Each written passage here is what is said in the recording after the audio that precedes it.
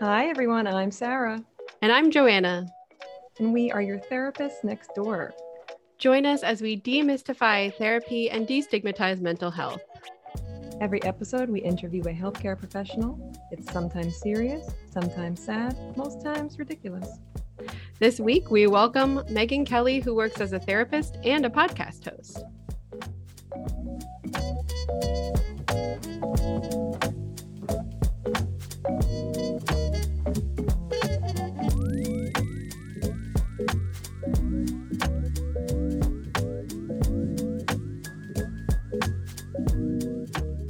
Welcome, everyone, to Therapist Next Door, the podcast that shows you the human side of your friendly neighborhood healthcare worker. We do this by interviewing a healthcare professional each episode, asking questions that you want the answers to, and answering questions you didn't know you had. I'm Joanna, a board-certified music therapist and a licensed professional counselor in the state of Pennsylvania. I'm a white, straight, cisgendered female, and my pronouns are she, hers, and I was late. Nice. And I'm Sarah, an LPC from Pennsylvania, transplant from South Jersey. I'm straight, cis, white woman, and my pronouns are she, her. And I recently decided that I'm never going to go to brunch at a restaurant again. Whoa. Or at least in the foreseeable future. That's a pretty... It's a tall order. Yeah. What happened? Yeah, not what you think. Okay. My husband and I had a night last night with some of our old restaurant friends. You know, we've obviously, we all met together like, 10 or so years ago, and we still keep in touch. We've all, either gotten new jobs, gotten more education, or we're still in the service industry and we're just taking better care of ourselves. And we all just kind of came to this agreement that brunch is horrible. It's like just a time when servers are just like abused and are always sleep deprived. And also I don't know, like I can't tell you the last time I enjoyed brunch like as a patron. So I think I'm done for now. Okay. I mean, mine's might change, but yeah, I think I'll boycott brunch for a little while. There is a brunch restaurant. Will be okay without me, but okay. There is a brunch restaurant over here that opens at 11:30, which I feel like is a little late for brunch. I'm also late. Sorry. Not too late, but I thought this recording was happening an hour later than it was. So luckily Sarah texted me, "Hey, are you okay?" And I was like, "Yeah, I'm fine." But also here I am. I want to make the excuse that I looked at it when I was in a different time zone, but that definitely didn't happen. So I have no idea what was going through. I thought it was weird that we were recording on odd hours of the day. I would never suggest an odd hour. Yeah, like 3 to 5 instead of 2 to 4. I was like, that's so weird, but that's fine. So yeah, I have no idea what was going on with me. But I'm here and it happens sometimes. I keep a lot of calendars to keep myself straight. And something got mixed up in my wires. Well, I think the only reason anyone would know except for me and our guest is that you're saying it. You sound great. You sound like yourself. I'm not being facetious. You sound wonderful. Awesome. And you responded to my brunch comments very well. Thank you. Taking offense. No, I mean, I usually eat breakfast. I get hungry quite soon after getting up. So, yeah. Yeah, man. I like when I used to go to brunch, I would like eat breakfast before because I'm like, well, y'all want to eat your first meal of the day at noon? Atrocious. It's too late. And also waiting in line, and then like the servers are exhausted and no one's enjoying themselves. Yeah. You can make avocado toast at home, which I did once and it wasn't good. Oh, so I guess you can't make it at home. I don't know. I don't think it was me that was the problem. I think it's just not good. I think the problem is that you got to have the avocados not whole. You have to have them in some sort of spreadable form because if they're whole, then it's like some of it falls off and then you're like, where did that go? Now, my next bite is not as full of avocado as it could be. These are the woes of millennials nowadays. Yeah, big time. I mean, that and crippling debt. We could draw a list, but avocado toast. How And to, yeah, you're right. how to eat it, because it's assumed that we eat it. Yeah. As soon as you pick a piece off of an avocado, it just instantly turns brown. And then, like, where are you going to find it? You're not looking for the same molecular makeup. I did order breakfast this morning, and I ordered avocado on my sandwich because that's acceptable, because the sandwich bread keeps them together. But it didn't come with avocado, and instead came with bacon. So I don't know what the universe is trying to tell me. Or it could just be a random thing. Very interesting. If it was reversed, I would completely personalize that. Oh yeah. Absolutely. Good Lord. Have you been watching the Survivor updates? Have I been watching Survivor? Yes. They're casting. They're casting for the show right now, currently. Oh my goodness. How do you know this? Because for some reason, and I don't know if I did this or you, but we are following Jeff Probst on I didn't do that. Instagram. I think I did when I tagged him in one of our posts. We have a long-standing. All right, so we're two gonna episodes standing. Yeah, we're gonna have to tag him again. Yeah, that's fine. Hey, Jeff Probst. Yeah, they start. I mean, on the website that wasn't updated since 2016, they say that they start calling in September. I mean, I think it's close to September, but it's not. Fall is coming. Yeah. So I looked at my sweaters today. Honestly, I looked at my sweaters today. I was like, soon. This is yeah. I love sweaters. Mm-hmm. I dig it. Yeah. Oh, that's amazing. Do we have any housekeeping from our last episode? My floors are clean. What about you? My floors are pretty clean. I want to just say that I said that I push carts into the cart return at grocery stores. Colloquially, I would call them carriages because I'm from the Northeast, and I didn't say that, and I don't know why. I just want to, acknowledge that that's something I say. A bunch of Connecticut residents are just like silently screaming, and now they're satiated. Now they're happy. Yeah, carriage. Oh, that's good. The carriage return. So that's a region specific word. Is that anywhere else? I don't think so. We'll have to ask Matt, our previous guest, because he's from Massachusetts, if that's what he says. But no, my husband was very taken aback when he was like, "What are you talking about?" Well, and he's from California, so I wonder if it's even a different word. But our guest is from the Midwest, so we maybe also to get a new word that we can add to our Rolodex. That'll be our first question. The most important thing we find out from her is that what she calls the implement you put groceries in. Yeah. That'll be good. Yeah. So that's it for my floors. I think our floors are clean. I think we're set. What a great job we're doing. Yahoo! Join us after the break as we delve into our history lesson for this week.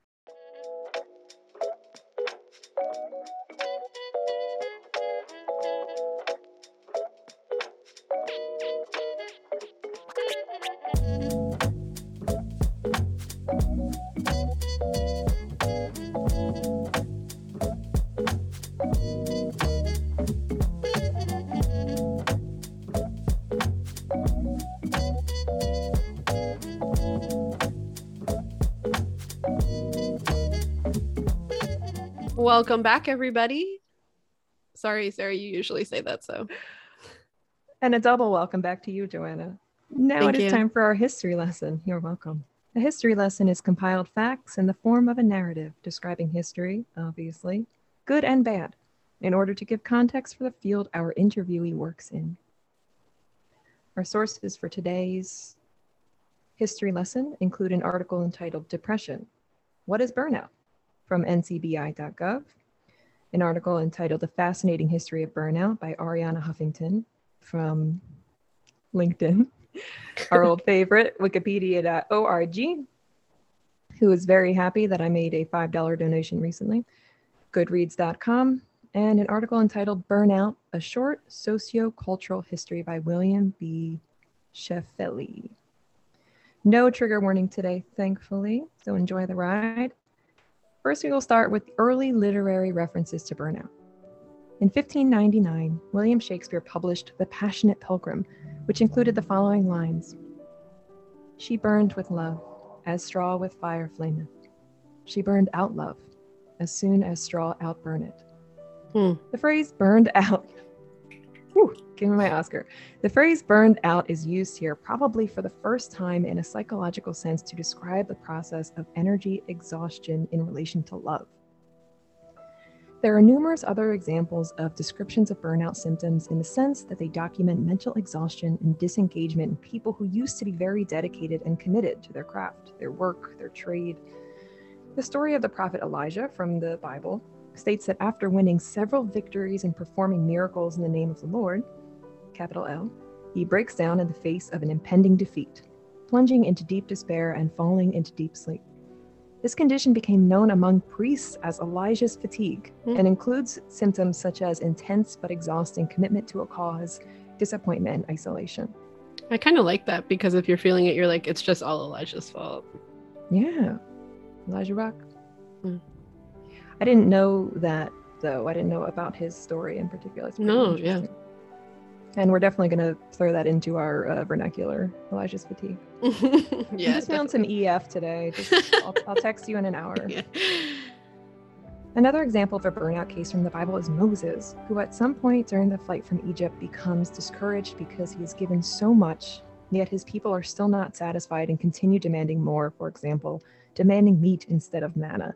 Now, while this example is valid and the Ten Commandments really was one of my favorite movies growing up, if I remember, these folks were former slaves and then they were in the desert for 40 years. Yeah. So a lot of the people were like, I wasn't enslaved. I don't know why I'm wandering the desert. Still a good example. Yeah. And manna is bread, I believe, for those who are unaware. I'll take meat. Good Lord. All right. Best known fictional example of an individual suffering from burnout is the world-famous architect Query, the main character in Graham Greene's 1960 novel A Burnt Out Case, who moves to Africa to live in a leper colony, with whom he identifies in various ways. Query has gloom-filled thoughts, is disillusioned, and suffers from fatigue, apathy, and cynicism. Similar to drug-addicted individuals, lepers become emaciated by their illnesses. The fact that Query identifies so strongly with these characters without a present illness of his own points to his mental state at the time. Let's talk about some social issues that brought about burnout.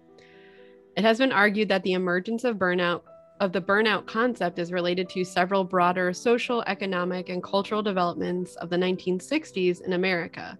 Some specific developments may have contributed to the emergence of burnout in the human services sector. First, from the early 1960s onward, the war on poverty in the U.S. led to a large influx of idealistically motivated young people into human services professions. However, after struggling to eradicate poverty for a decade or so, they found themselves increasingly disillusioned. Their frustrated idealism was a defining quality of the burnout experience, gradually turning into despair and cynicism. Second, from the 1950s onwards, the human services underwent rapid changes as a result of greater government and state influence. Small-scale traditional agencies where work was considered a calling transformed into large modern organizations with formalized job descriptions. Viewed from this perspective, burnouts represent the price paid for professionalizing the helping professions from callings into modern occupations. Sorry, that makes me think about how... Okay, so we have to have everything ethically correct, and we have to make sure that there's no room for error, as you know, an example like lawsuits or harm coming to clients, and and protecting the service workers. But this is telling us that actually had a negative effect. And Joanna, you and I have both worked in like intensive inpatient and outpatient settings, and we know that a lot of the rules put in place were there for a reason because of like one situation, but they really impeded the quality of life of the folks that were experiencing that treatment. And this is a very good example. Everything that we do in healthcare is very manualized. We have to follow things to a T, which is literally only covering our butts at times. Yeah. CYB. Additional cultural developments seem to have contributed to the emergence of burnout in the last quarter of the 20th century. Since World War II, the importance and roles of traditional social communities and networks such as the church, the neighborhood, and the family have gradually eroded. I mean, honestly, like, I don't know many of my neighbors' names, and we live very close to each other. Yep. Yeah. According to Richard Sennett, this is the result of the emergence of, quote, flexible capitalism, a system that replaced traditionally rigid, homogenous, and predictable social institutions with more flexible and continuously changing ones. This development encourages social fragmentation. Simultaneously, a narcissistic culture developed, characterized by transient, unrewarding, and even combative social relationships that produce self-absorbed, manipulative individuals demanding the immediate gratification of their desires, but remaining perpetually unsatisfied. A good modern example of this phenomenon is an individual's refusal to wear a mask to protect others as they feel their rights are infringed upon. So that last sentence was an opinion of mine, but the individualism is definitely something that can be pretty well identified in our culture. That has caused like a huge increase in depression. Like Joanna, like you said, there's not a lot of neighborhoods, well, depending culturally speaking, where you're going to know everyone in town. We rely very heavily on institution now, and it's not a great thing. Yeah, I will say my neighborhood I know in a broader sense, like from a Facebook group, but I don't know my like specific. I only know like maybe 2 of my neighbors by name, and then the others I know by sight. And like waving. Like regarding flexible capitalism too, I feel like a lot of that has to do with most young folks have to rent still, so they are in places for a couple of years, or they stay long, and they aren't that like what my husband and I are going through right now. We can be happy with where we are, but we can't be overly invested because we literally need to save the money for when we own our own home. Oh, it's wild. All right. Let's move on to the history and development of the idea of burnout. Joanna, how's my sound now? It sounds great. Awesome. Oh, feels very velvety. You can keep that if you want, maybe not. Okay, sure. The identification of, quote, burnout as a health condition happened in the 1970s. American psychologists Herbert Freudenberger and Christina Malasch, PhD, a professor of psychology at the University of California, Berkeley, pioneered the work. They use the term to describe the consequences of severe stress and high pressure in, quote, helping professions. Doctors and nurses, for example, who sacrifice themselves for others would often end up being, quote, burned out, or exhausted, listless, and unable to cope. Not just with the work that they do, but it leaks into their personal lives as well. Freudenberger is credited with coining the term and bringing it into modern usage. In the 1970s, he was working at a free substance abuse clinic in New York City. He was putting in punishing hours, as were others in the clinic, some of whom ended up quitting, suffering from what author Pascal Chabat in his book Global Burnout describes as nervous breakdowns. Fun fact, Pascal Chabat, a Belgian philosopher, wrote a story entitled Chabat le Robot, or Chatbot the Robot, about a chatbot that is taught philosophy. It is programmed to recognize definitions, modes of reasoning, and philosophical styles. The chatbot is then confronted by a jury of renowned thinkers who need to assess whether or not he is a, quote, philosopher. Okay. Exit fun fact. Yeah. After a period of time, Freudenberger agreed to take a vacation with his family. As he had been working late hours the night before their departure, he couldn't get out of bed the next morning, and they missed their flight. Trying to make sense of the experience, he recorded himself talking about it. And when he played the tape back, he was surprised by the anger and exhaustion he could hear in his own voice. He decided to look into the mental well-being of the other caregivers who worked at his clinic, and he was struck by how many parallels there were between them and the folks with addiction they were caring for.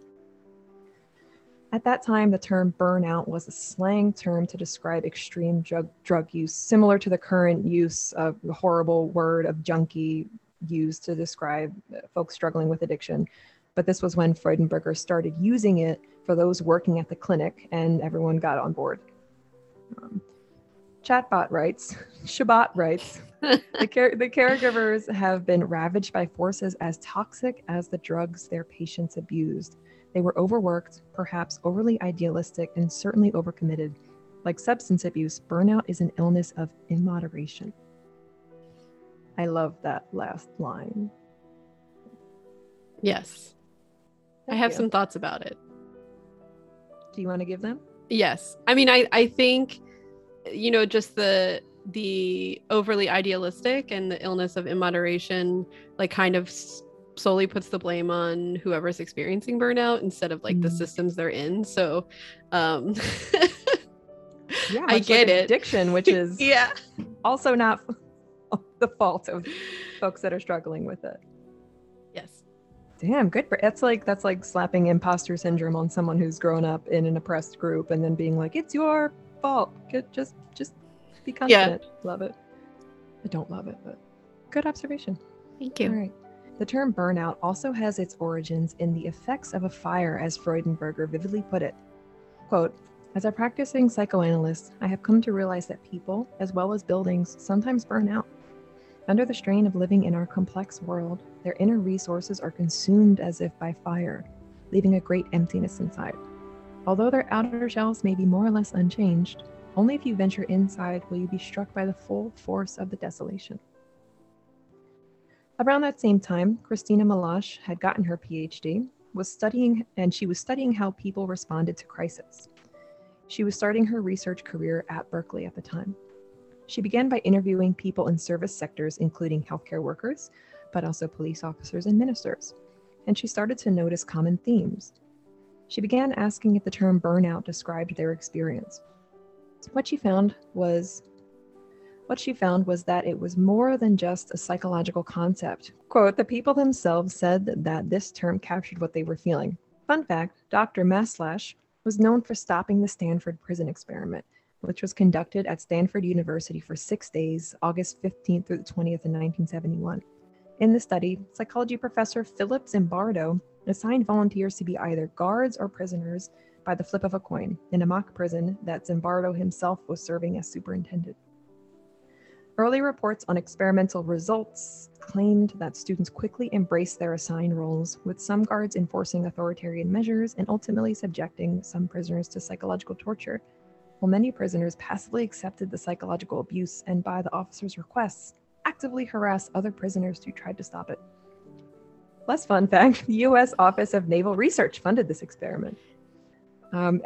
While this fun fact is extended, it just kind of points more to Dr. Maslach's character and her commitment to ethics and caring for the professionals that she was both teaching and working with. Absolutely. So she had difficulty finding a publisher as science journal editors dismissed the idea as mere popular science and not worthy of academic journals. So in 1976, she published it in a magazine called Human Behavior. She was flooded with responses from individuals who shared their own stories of burnout. That's how she stumbled on what would become her career. Quote, my interest in the topic really was stoked by the experiences of the people that I kept talking to over time, and that's true even now. I'd be interviewing people and they were getting angry and upset and crying. This was not something trivial. People tell me stories about how this has affected their family and how they've made decisions they now wish they hadn't. Along with Susan E. Jackson, now a professor at Rutgers, she developed the Maslach Burnout Inventory, or MBI, a widely used framework for identifying and measuring burnout.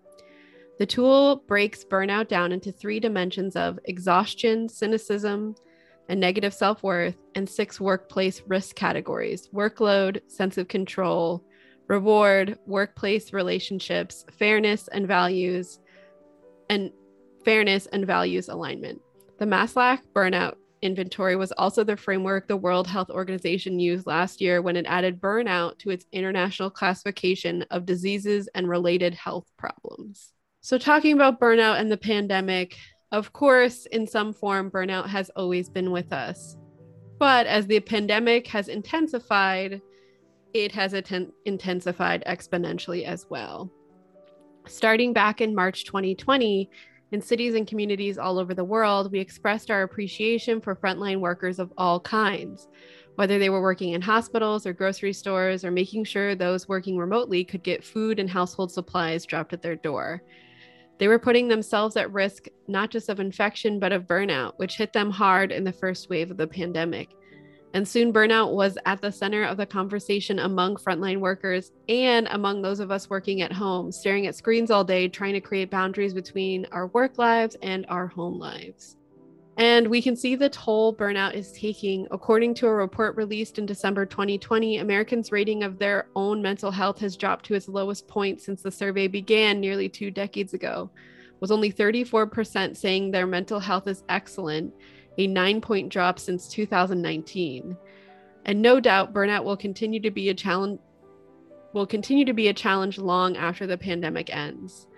So much of our lives right now is out of our control. That's why it's even more important to be deliberate about employing tools and strategies in our daily lives to manage our stress and avoid burnout.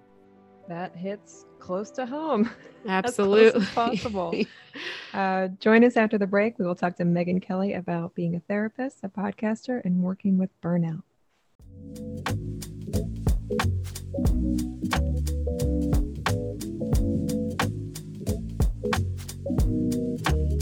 Alrighty, welcome back, everybody. Today we have Megan Kelly with us. She is a licensed mental health counselor associate in the state of Indiana. She graduated from Antioch University in New England in 2019 and has worked in various mental health settings throughout her time in graduate internships and post-grad professional settings. She has experience providing intensive in-home therapy to families using the multi-systemic therapy model and is currently working as a private practice therapist in a rural community. Outside of work, she enjoys snuggling her cats, going for walks, practicing yoga, and working on her podcast about burnout called Mental Status. Welcome, Megan. Thanks for having me. Thanks for being here. Yeah. First of all, before any other questions get asked, I just want to answer the very first question, which is grocery cart. Okay, thank you. Thank you so much. Thank you for reminding us. Yes. When you studied in New England, did you hear anyone else call it a carriage? So going to Antioch, it was a distance-based program. So I was at the time living in Minneapolis. So I was able to study and live in Minneapolis and do their program online. So no, I didn't hear that. No carriage nonsense. Yeah. That's awesome. What a good topic to have on our show, especially now. This is just something that's alive and well for so many people in our field. So we are very excited to have you on. Yeah. Can you tell us a little bit about your work? Yeah. So my work right now, I'm working for a small group practice in rural Indiana. And a lot of that work has been sort of generalized, but after a while of working there, what I really started to notice was this sense of people just being burnt out in general. It doesn't matter if they were in the mental health field or the healthcare field. Everything, as you went over in that history lesson, was really intensified by the pandemic. A lot of clients staying home with their kids and their families and their pets, trying to balance everything in life, trying to keep it quote unquote the same, even though nothing was the same. And so I started noticing that popping up a lot in the work that I was doing with clients. And what I was noticing about that was it resonated really deeply with my own experience as a therapist. My own experiences with burnout, having worked in a couple of different settings where, the environment was really fast paced, or there was a lot of expectations placed on me. It was mentioned earlier that there needs to be some consideration for the systemic issues that are related to burnout, which, I'm associate level, so I'm still technically waiting for my full license, but even and especially being an associate, it becomes incredibly clear how so many of those systemic issues can lead early career mental health professionals to burning out so fast. So it was something that affected me personally and professionally, and it was affecting the people that I was working with. And I just really felt the need to start talking more publicly about it, because especially among mental health professionals, I found that those conversations are kept largely behind closed doors in supervision. It can be really hard to talk to your own supervisor about it because that person is supervising you. So you don't, at least for myself, I didn't necessarily want to go into those meetings saying, hey, I might be burnt out, like, but please don't fire me. So I found it really important to talk about this openly with other professionals and talk about it with the people that I was working with to, demystify it, destigmatize it. Like it's a huge concern for people in the helping professions. So that's a large part of what I'm focusing on right now, in my private practice and as well in my own, creative pursuits. That's amazing. Yeah, thanks. I feel like people, if any therapists listening, they were just like, holy, yeah, you're right. Because that lack of safety that we have when it comes to supervision, in a perfect world, that would extend to that role and that relationship, but it really is the opposite. And disclosing something like that can really cause you a lot of harm. Yeah, definitely. Yeah. Not to mention that if you are in the same system as your supervisor, they're probably also burnt out as well. So they're not going to be approaching the situation as, Yeah, I mean, they may not have the resources to be able to help because they're not in a place where they can be as useful as needed because they're burnt out. And yeah, I mean, not every situation that I've been in, but a few situations I've had supervisors where it was getting to the point where I had to say something because things were not okay for me. And I can't tell you the number of times I heard them say, well, just make a self-care plan for the weekend. And I just wanted to rip my hair out. It's like, I'm sorry, that's not the issue. Like, so yeah. It's completely hypocritical too, because we would never say to clients or someone who's actively suicidal, okay, well, let me know what your safety plan is and I'll talk to you next week. We would carry out the situation. We would be supportive of them. We would use all the tools we have available. Yeah. There's a level of responsibility, especially to help associate level, but all levels of experience. If you are a supervisor, in a position of power at an organization, to watch out for the folks who are working for you. Megan, can you clarify just the verbiage of associate therapist?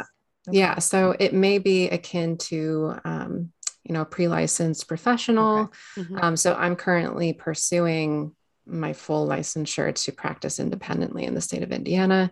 I know it varies across the board for every single state, which is it's also really frustrating, but I know. We could talk about that for hours, but thank you. Yes. Yeah. Again, so I'm to talk about it. Yeah, I'm in that process of getting all those supervised hours, and fingers crossed it'll happen this year. So yes, absolutely. That's exciting. Yeah. So talking about the pandemic and burnout is basically almost the same thing, but how did the pandemic affect your work as a therapist or affect your perspective on burnout? Yeah, that's a really good question. So when the pandemic started, I was still living in Minneapolis and I was doing that intensive in-home multi-systemic therapy. So for your listeners who are not familiar with that model, it's an intensive in-home process where, at least the way my organization was doing it, we were going to people's homes at least 3 times a week for an hour each time, working specifically with the parents or caregivers of children who were involved in the juvenile justice system or who were referred by children's case management. So kids who are struggling with some pretty serious behaviors and needs. So that work in and of itself was really difficult because I was on the road a lot. I was driving all over the metro area, covering in Minneapolis, it's Hennepin County, which is it's a big county and there's a lot of traffic. And in the winter, when you've got snow, it's a whole thing. So yeah.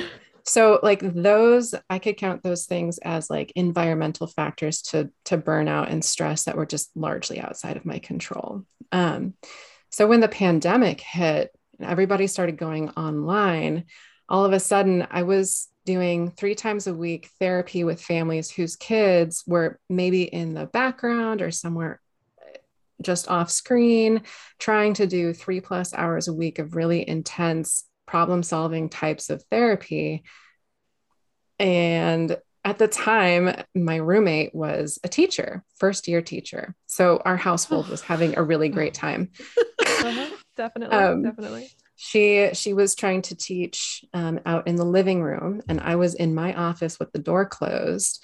And there would be moments where both of us would, we'd finish up with our tasks for the day, and we'd both walk out into the kitchen and be like, oh my gosh, like what is happening right now?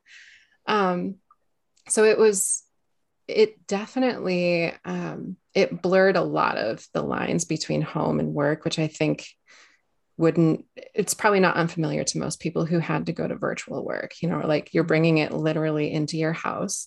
And if you were not used to that prior to the pandemic, that can make it really difficult to have the mental space between here's my desk and technically my office, and just beyond that door is my family, my pets, the activities that I want to do, the things that I want to do that I can't because I'm stuck inside.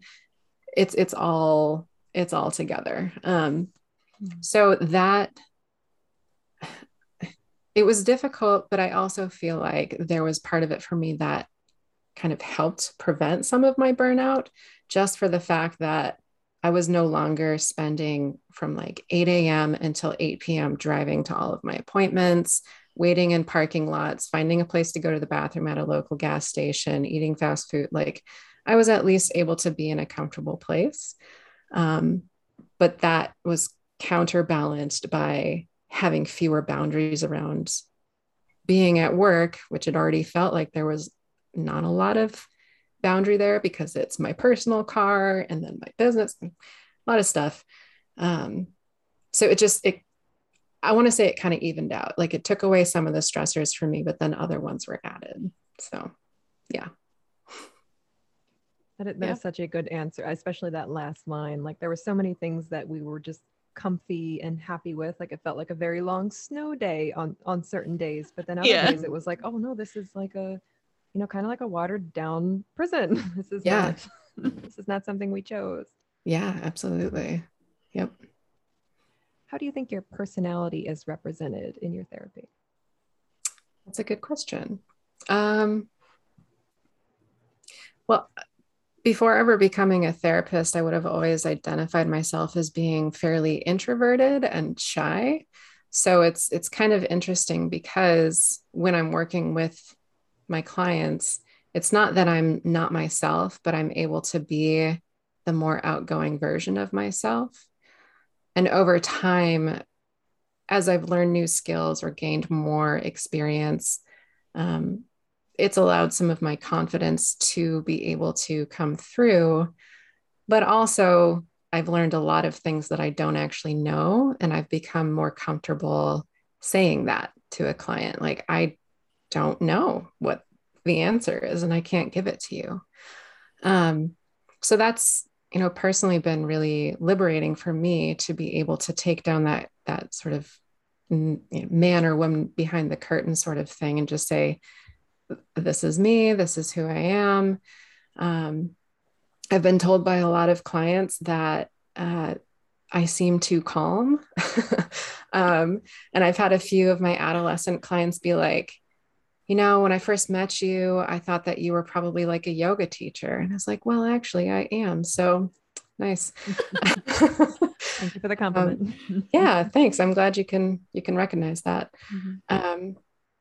But I think overall, I was never really a fan of the blank slate therapist perspective. I understand and respect if there are therapists who want that line. And that's their boundary to navigate, but it never felt authentic to me. It didn't feel like I was actually connecting if I was maintaining such a clinical distance in a line of work that is inherently very personal and intimate. So I've just allowed myself to be me. People can talk about my tattoos. Like if I make a mistake or if I end up like spitting out my drink because I'm coughing on it, in the middle of a session, like that just, it happens, Mm-hmm. But it's yeah, I okay think to drink in the middle of a session for yes, water or hydrate. Yes, absolutely. Yeah. So I just try to be genuine and relaxed and kind of cop to my mistakes or my lack of knowledge when that comes up. That's wonderful. Yeah. I think that's what a lot of people work a very long time towards. So that is a great skill to have to continue to strengthen. That's I appreciate that. I mean, that does not mean there are not times where I'm like, oh my gosh, like I feel like I need to know this and I don't know. But yeah. Well, you're right. Therapy, like most fields, and Joanna and I have a musicianship background. The more you know about something, the more you realize you don't know, and that can be hard to hold. Yep. But absolutely, that's the price that comes with educating yourself constantly, being a lifelong student. Yeah, 100%. So what is most difficult about being a therapist and what is something that you love? Most difficult. I think for me, because I am the type of person who likes to process out loud.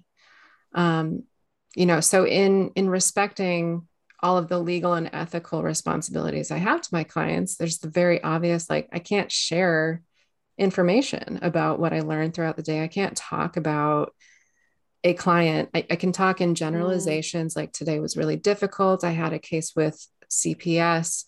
The details were really hard and I struggled in this way.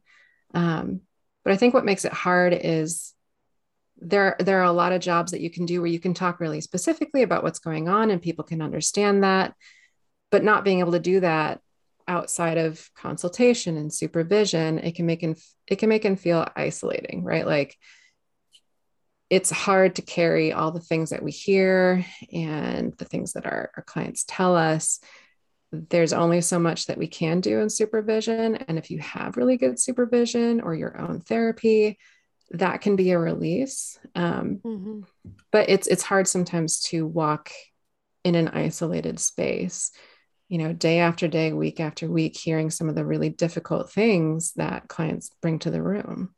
But on the flip side, I won't say that I love that aspect of it, but I do love the fact that I can provide some type of open and accepting space, hopefully open and accepting to my clients where they can talk about the things that they really need to. Where for some of them, maybe they haven't felt like they had that opportunity, either because growing up, they weren't given the opportunity or they weren't aligned with it, or they haven't had the resources. Maybe they came from a background where mental health was not taken seriously.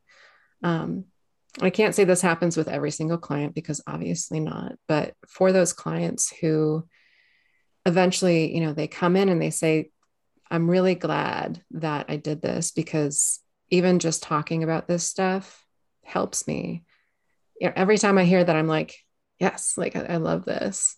Even if it's not specifically me making those changes or making it better, just the fact that this space is here is something that I really like.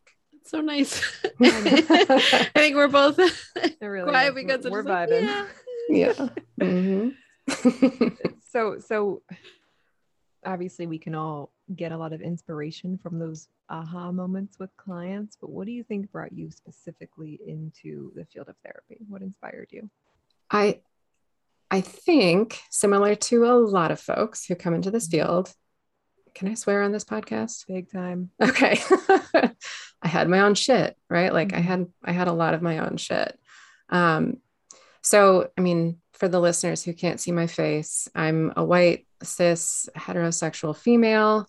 I do live in the Midwest. I grew up in a privileged household. We weren't, high SES, but we're middle class.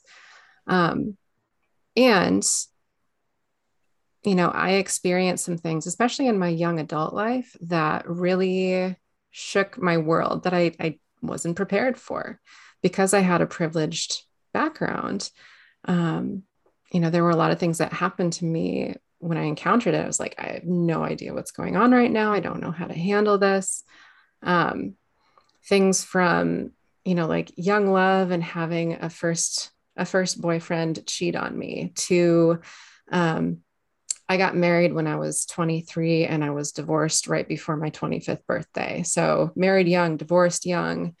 I struggled with alcohol. And so it took me a few years to really understand how badly that was affecting my relationship with myself and with others and my work. So, going through getting sober on my own without 12-step, without rehab, um, all of those things.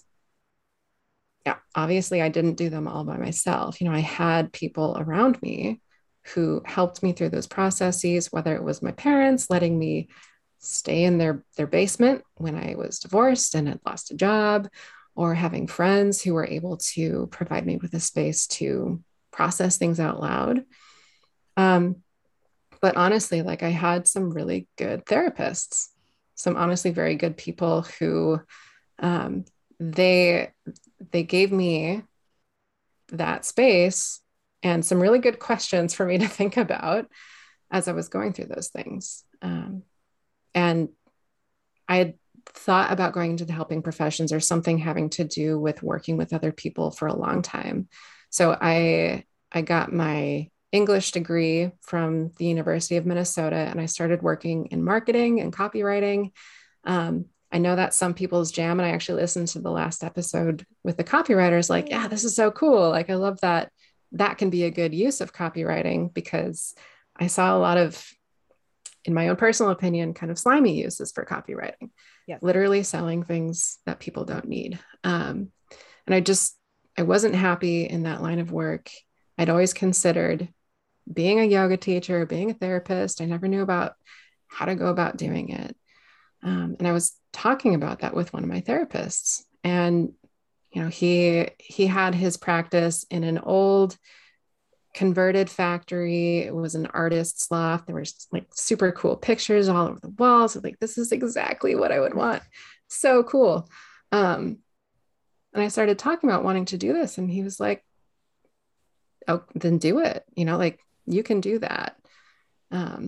There will be financial considerations and time considerations, but you can do it." And he was actually the one who pointed me toward Antioch in the first place, which is, quite honestly, it was the only place I applied. I was like, if I don't get in, that's cool. I got in. It's like, all right, I guess I'm doing this. So yeah, it was trying to give the same type of help that I had received during all of those points in my life where I was really struggling. Thank you so much for your vulnerability. I think we dismiss how challenging our early and mid and even late 20s can be by just making jokes about it. And it is actually just a hard time when we are navigating without our senses. Yep. And just the fact that you had some folks just kind of hanging out, letting you know that it was okay to feel that way, and also giving you tips for where to go next. It makes all the difference. That's really great. Absolutely. So now that you do therapy, what is people's reactions when you tell them what you do for a living, and what would you like the reactions to be? Yeah. So, I mean, I can talk about when I first told people I wanted to be a therapist and that I was going to school. And I was mostly just telling my parents, but both of them were like, huh, really? Like, you're so quiet and shy. Like, you want to talk to people all day. But once they got used to that idea, I actually mostly don't bring it up a whole lot anymore. I used to, because it was something I was very proud of. Obviously, it's something I was working toward. I've had the really obvious responses of, oh, well, I got this family member over here. Like, maybe you can talk to them. And be like, conflict of interest. Sorry. So that's probably been a pretty common response, is people either kind of laughing about it, kind of jokingly suggest that I talk to somebody in their life. I have had the responses of, oh my gosh, that's so needed. I could never do that. I could never listen to people talk all day about their problems. Usually my response internally is like, that's good for you to know about yourself, because you know what, then you probably shouldn't do it. Like Yeah. there's a Not lot a bad of trade. Not a I bad go, trade. okay, Everyone. Yeah. cool. You're honest with yourself. I like that. And I think during the pandemic, a lot of the response was, oh my gosh, so awesome. Like we need people like you right now, which is good to hear because it's nice to hear that people recognize the need for mental health services. But like a lot of things similar to maybe what nurses are experiencing or doctors or all these other industries, it's like, yes, you really appreciate us. So let's see it. Let's see some of those resources coming in. Let's see some other efforts other than the ones we're putting in. So I think what I would want to hear more is people's actions. Absolutely. Yeah, Joanna, I'm noticing a trend of we are either there's like the exploity answer, like come talk to my nephew, or there's the the dismissal, like, oh, that's don't analyze me, or oh, that's strange, Yeah. let's change the subject, or like that kind of idealization. I don't know. Rarely do we just hear like, oh yeah, cool, I am an accountant, just Yeah. move on. Yep. And to speak to also, that reaction from your parents about like, oh, but you're shy. It's hard because like when I first meet people, I am quiet and shy. And it's so hard because like therapist is not a personality trait. It's No. a job that we do. It doesn't mean that says something about my personality. I mean, like maybe a tiny bit, but yeah. Yeah, to think that to be a therapist means that you are naturally quote unquote extroverted and you love spending all of your time with other people and just talking all the time. It's like, I've met so many therapists who are the exact opposite. They love what they do. And then they need to go home and sit in silence for several hours. So yeah. Well, you met two more today. Yep. All right. Yep. All right. So you did talk a little bit about how your identity itself, how it manifested in your 20s with all these changes that had happened for you. How do you think it helps or hinders your practice? Yeah. So when I was working in Minneapolis, working with families in their homes, it became really clear really quickly to me how my privileged background was often at odds with the lived experiences of the people who I was working with. People who have either been involved with the system for a very long time or, systemic racism was adding them to the system for whatever reason. And just recognizing that even though my organization and my position was entirely separate from the juvenile justice system and from case management, because of the fact that I was coming in per their recommendation or referral, I was part of that system. And so being part of that system made it really clear to me how trust needs to be earned.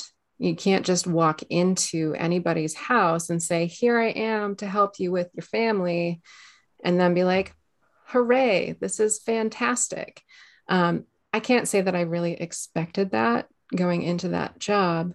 But there were moments where, looking back, I can absolutely 110% understand the hesitance and people feeling quite put off by this whole thing that was being put on them. But at the time, it felt really frustrating, largely because I had productivity requirements and there was a lot of pressure from the top down.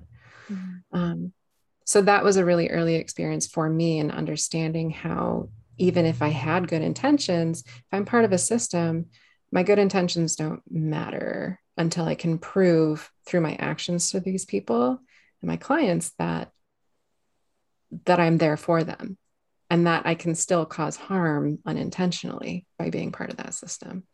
In moving to rural Indiana, there are a lot of differences in culture that I've experienced here, coming from living in a major metropolitan city for most of my life. I have a lot of preconceived notions about the way things are that are not necessarily reflected here. And I've had to check a lot of my own biases and expectations for what I think things should be. Because people may look like me does not mean that they have the same lived experience or that they have the same ideals or values or expectations. So there's been a lot of learning and growing through that process. Wow. That makes me think about, I know such good answers. We're just floored by your answers. that really makes me think about how, like, white individuals, especially white therapists, we are told by the media that we are the saviors. We're told by movies and TV that we come in and we save everyone. So even though, like, yeah, we all make faces to that and we're grossed out by it, like you said, Megan, it's still this implicit bias that we need to work out of us. Yeah. And, you know, sometimes it's a career-long unlearning process, but it is so freaking important to recognize that we have that ingrained in us. And we need to undo it. Yep. So kind of switching gears a little bit, maybe not. What is your approach to self-care? Good question. Which I think is just going to be the rest of the podcast. We're going to talk about this. Yeah. And like, not because as a treatment for burnout, please. Yeah. Because I think it's so like entwined in burnout. Well, like, and I think also you didn't do enough self-care, so that's why you were burnt out, when it's like, no, we have these crazy productivity hours that we have to meet. Like, I wasn't overworking. I was trying to work as little as possible to keep myself afloat while being burnt out. And like, I was doing self-care. I wasn't just not doing anything. It just wasn't working anymore. Yes, absolutely. And I think it is really important to make those distinctions. And I've had this kind of conversation with a lot of people recently. There is an individual aspect to burnout. Like, there's stuff that goes on internally that either is or is not influenced by what's going on outside of us. It can come from our childhoods or our early career experiences or experiences in other relationships. Like, all of this is playing a part. And when we go into these systems where there are productivity requirements that are not reasonable for most people to achieve, when there's some types of management styles that don't align with our needs as employees, all of those things mixed together, it can create kind of a mess, which is something that I've had to learn for myself. And I've talked with my colleagues about a lot over the past several years of being in internships and being in a professional setting. And when I say talk with my colleagues, I'll just kind of call myself out. It's actually been commiserating and bitching about it.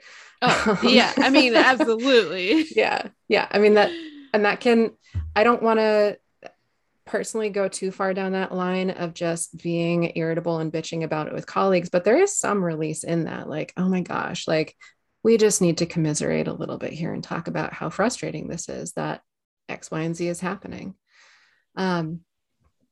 But understanding those systemic aspects of things, as well as my own internal processes, has been really important for me to understand generally what self-care needs to look like for me.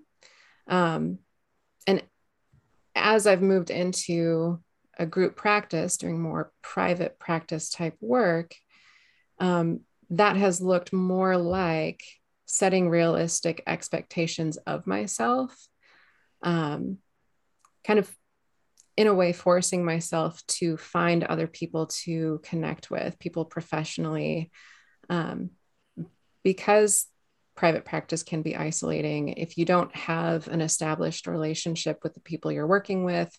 And for myself, the group practice where I work, we don't have consultation sessions. I get supervision only because I'm at that associate level. And once I get my license, I can request time for supervision, but it's not built in, right? So it's isolating. So part of my professional self-care is finding people to connect with. That's quite honestly, the podcast that I started is sort of a form of self-care, because it was stuff that I'm still actively dealing with. Even if I'm in a better environment for myself, there's the savior complex. There's the flexing my schedule to accommodate the needs of my clients rather than just having set hours for myself and saying, I struggle with that so much. It's so hard. And I can say, like, part of the process for me in talking about burnout and having a podcast and coming on stuff like this is it helps me reflect on what I've done and what I'd rather not do in the future. So like I've had situations where a client may text me to cancel that day. And I'm like, oh, okay, but I have an appointment available tomorrow. Do you want to come in? And they'll be like, no. I told you that I had a conflict today just to have an excuse. I just don't want to come in, which is fine. You don't want to come in. That's cool. You know, I can say that now, but when I'm in the moment, it can feel hard in the moment to accept that. But yeah, just really evaluating how I interact with the work, how I'm approaching the idea of being a helper. So am I crossing that line from being a partner in their care to being, you know, the one pushing the care or the savior? Just noticing how it feels for me when I'm doing that, which is typically frustrated, feeling stuck, feeling like, oh my gosh, why are they not listening to me? Those are all really good signs that I'm overstepping a little. And just really trying to get better at time management, because I 100% put off my notes until the last day of the week. And when I sit down to do them, I'm like, I'm going to open up Facebook for a second though. It's just not helpful.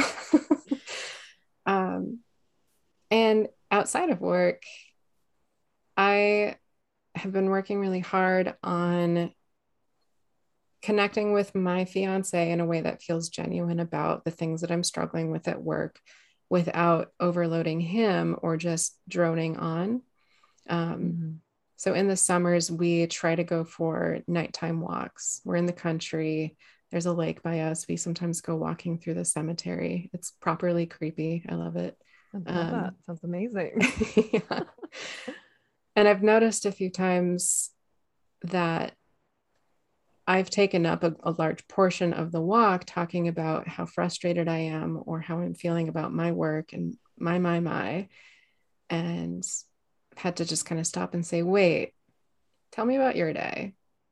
So like kind of forcing myself to step away and say, he doesn't want to hear about it all the time. I'm tired of talking about it all the time. Forcefully redirecting my mind onto something else. Yeah, I think those are probably the bigger processes for me, on top of trying to sleep well, trying to eat well within my limits, whatever I can do. Yeah, just all that good foundational self-care stuff too. Nice. Absolutely. Yeah.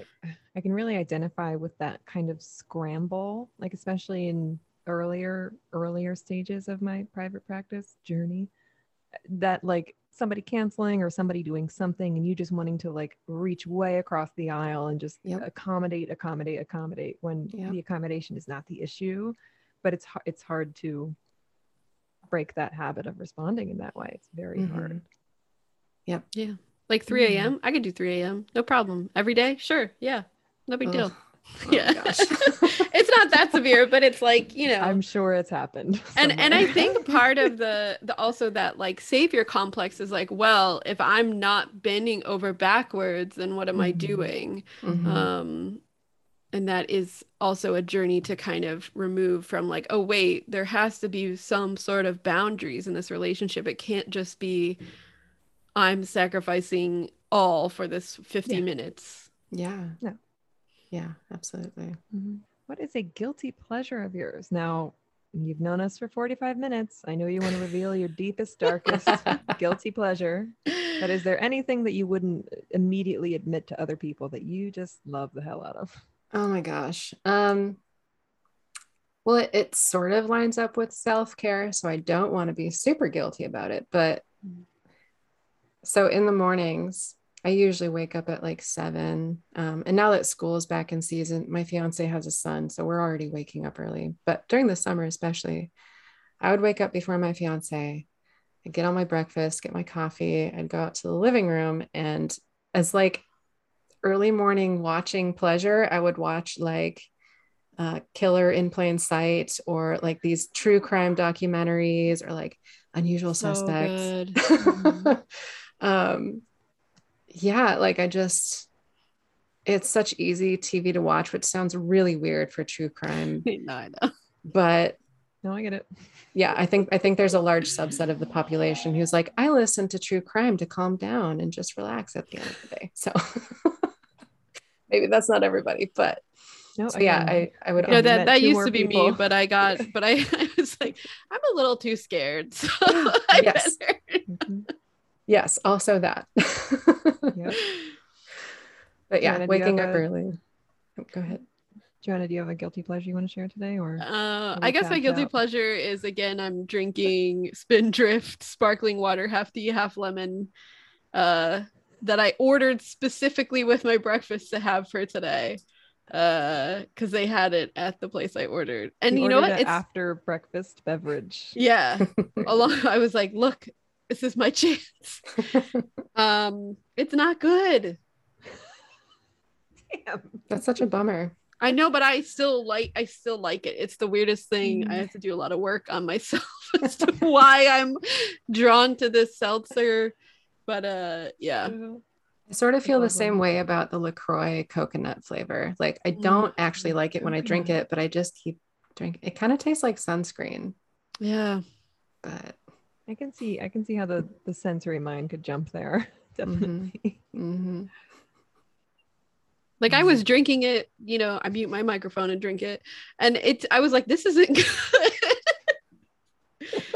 But I still I don't know what it is. This is going to be a journey.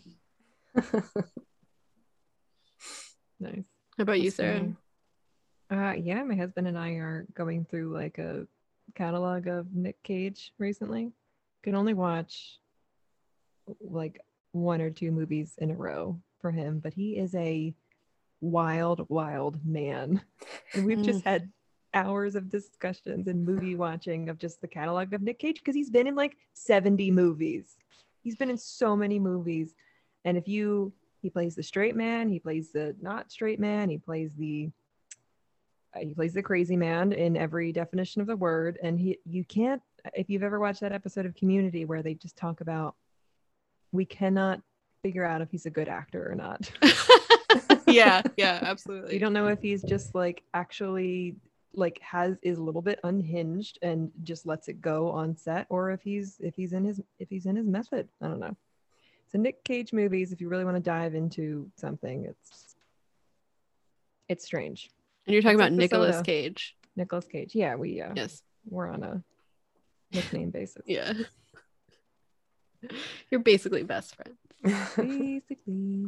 What is your least favorite therapy phrase? Probably. What is that? How does that make you feel? I mean, I feel like that's like super typical, but how does it make you feel? Or, I see. Which I use that a lot anyways, but every time I hear myself say that, I'm like, no, what do you see? Stop. Like, yeah. Or I just Probably do the and I sit back a little bit.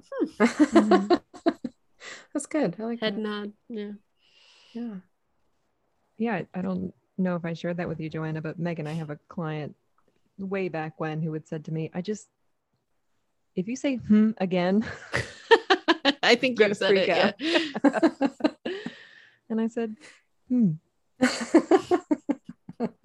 It's the worst when you can hear it in like the feedback from the speaker on telehealth. You're like, oh, so basic. That echo is killer. Do you have a favorite therapy outfit, and what kind of cardigan is it? Soon, cardigan, soon. Oh, we're yes. so close. Yeah, well, I have to say, just being able to wear kind of what I want is my favorite. Right now at the group practice, the owner, I'll say he's just a little more old school, and so he prefers like business casual, so I don't have to wear suits or anything, but he requested no jeans, and I was coming from like wearing jeans every day. It's like, darn. So I think just whatever makes me feel comfortable, which in the fall, I do have just this very large sweater that comes down almost to my knees that I can wrap in and just kind of like, yeah, it's fantastic. That's heaven. I'm so ready for that. It's like 100 degrees here. I know. Yeah. With humidity. Like we get Man. to 100 because of the humidity. Mm-hmm. Yeah. Weather in the Northeast, like many places, is just constantly tolerable. Yes. Yeah. always Same with the Midwest. Yeah. Ugh. Do you have any questions for us? I mean, did you learn anything that you didn't know about burnout when you were doing the history lesson? Because there's a lot of stuff that I didn't know. It's like, oh, that's super cool. Yeah. I just how it was immediately not accepted by the powers that be. That's very on brand for the powers that be. They haven't changed. Yeah. When new things are presented, it is often met with, this is pop psychology, or this is just a trend. Yeah. And most of the time, those things are just things that we haven't had a name for yet. So that was something that I learned. Mm-hmm. Yeah, I mean, I was thinking like it's weird that there's no official diagnosis in the DSM. Because like I feel like there should be. As a person who experienced pretty severe burnout, like I feel like there should be. Yeah, absolutely. Maybe the next one, right? Fingers crossed. Yeah, do we have a year for that? Soonish. I don't know. Yeah. Let's write a letter. Who knows? All right. Yeah. What is a resource that you feel like everyone should know about? So there are 2 books that I would recommend to anybody who wants to know more about burnout, helping themselves through burnout, helping other people.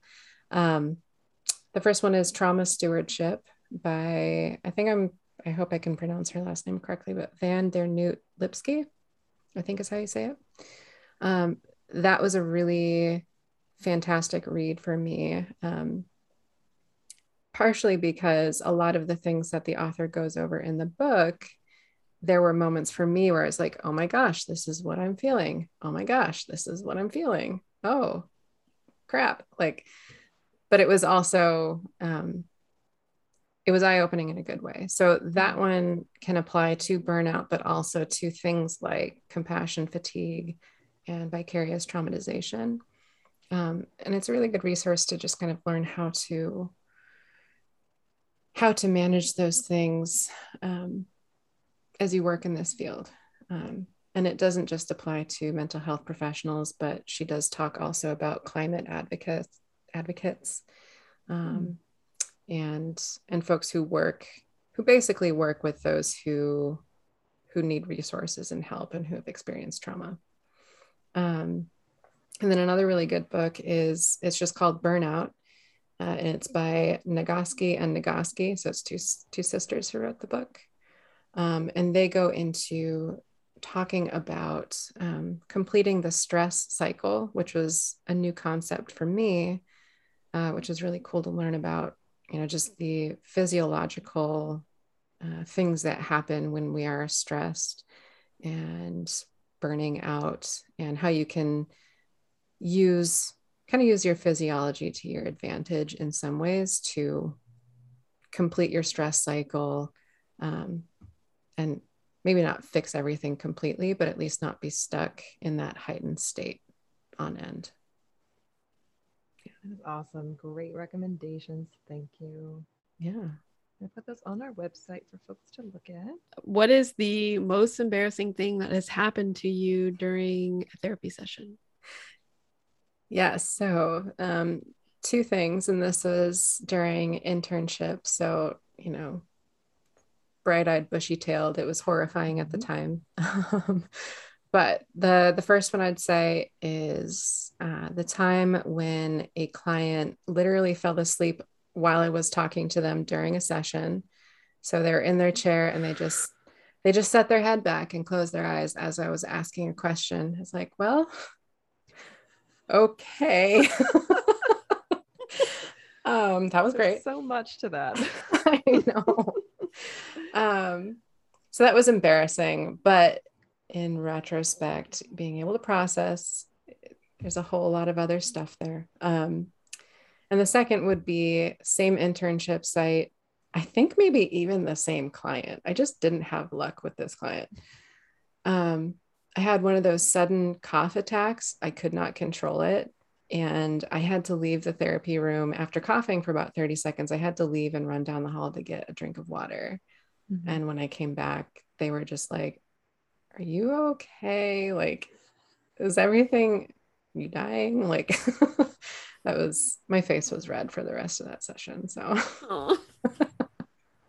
if it helps, I have left so many sessions because of coughing attacks. It stopped after leaving the building that I was in. Could have been mold, could have been whatever, but I have had to excuse myself so many times. It doesn't feel great, but yeah, gotta happen. Good Lord. Oh. All right, nice. Do you have a favorite breakfast? Favorite breakfast? I like a good eggs Benedict. Ooh, yes. Good answer. Yeah, especially if you go to one of those fancier places and they actually make the muffin or they have like salmon on it. That's kind of a luxury. Love it. I was just laughing at Joanna's face. Yeah. Joanna's like, I need a new brunch partner now. I love that salmon Benedict. So good. I haven't had that. When I went to Hawaii with my then, I think, boyfriend, fiance, I'm not sure, and his family. And for the breakfast buffet, every morning it was a different type of eggs Benedict. Oh my God. I ate my full eggs Benedict that trip. And sometimes it was salmon. The salmon is just so good on it. It's like the perfect combination. It's so good is what I mouthed silently. Thank you for those listeners. All right, are we doing are we ready? Okay. Yes. Here we go. So, would you rather you can see into the future, but you can't tell anybody what happens, or you can read minds, but you always have to reveal what you know to that person? Oh my gosh. That's a really hard one. I know.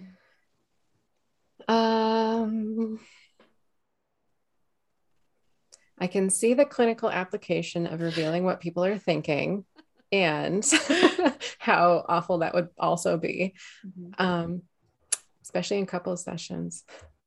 I think I'll pick the first one. Seeing into the future and not being able to say anything about it. Yeah, that's tough. I think there would absolutely be situations where I absentmindedly read someone's mind and I'm like, oh shoot. Now I have to tell them they were thinking of eggs Benedict. Because that's what's on my mind right now. Yes, I guess I would go telling the future. I don't know. What do you think, Sarah? Yeah, I mean, we're talking micro and macro level here, but Sookie Stackhouse's experience on True Blood lets me know that I don't want to read anybody's mind around me. I mean, I still, wearing sweatpants, get beat that when I'm walking down the street. So, I'll just stick with knowing the future, not being able to tell everyone. By this time, we should know how to make good decisions about the future. It's not my responsibility. Yes. Right. Absolutely. Also, that's my second Sookie Stackhouse reference. Yeah. And I refrained from saying her name the way they say it in the show this time. Sookie. I don't think you could hear it in the other one, but Sookie. Yeah. Wait, was it on here that I talked about her? Yeah. Oh, wait. That I talked about her 3 times this weekend. Very cool. That was my first pandemic. I'll read TV your show, mind, tell you Sookie's on your mind. Okay. Amazing.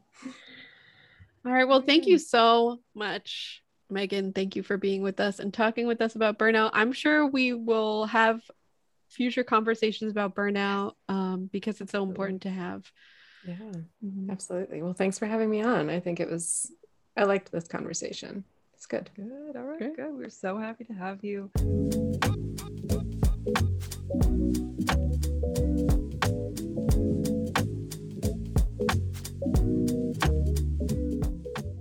Thank you for listening to the show. Be sure to subscribe, rate, review us on Stitcher and Spotify. Oh, and Apple Podcasts. Oh, shit. You can check. I'm not starting over. You can check us out on Instagram. That was more of an excited insert.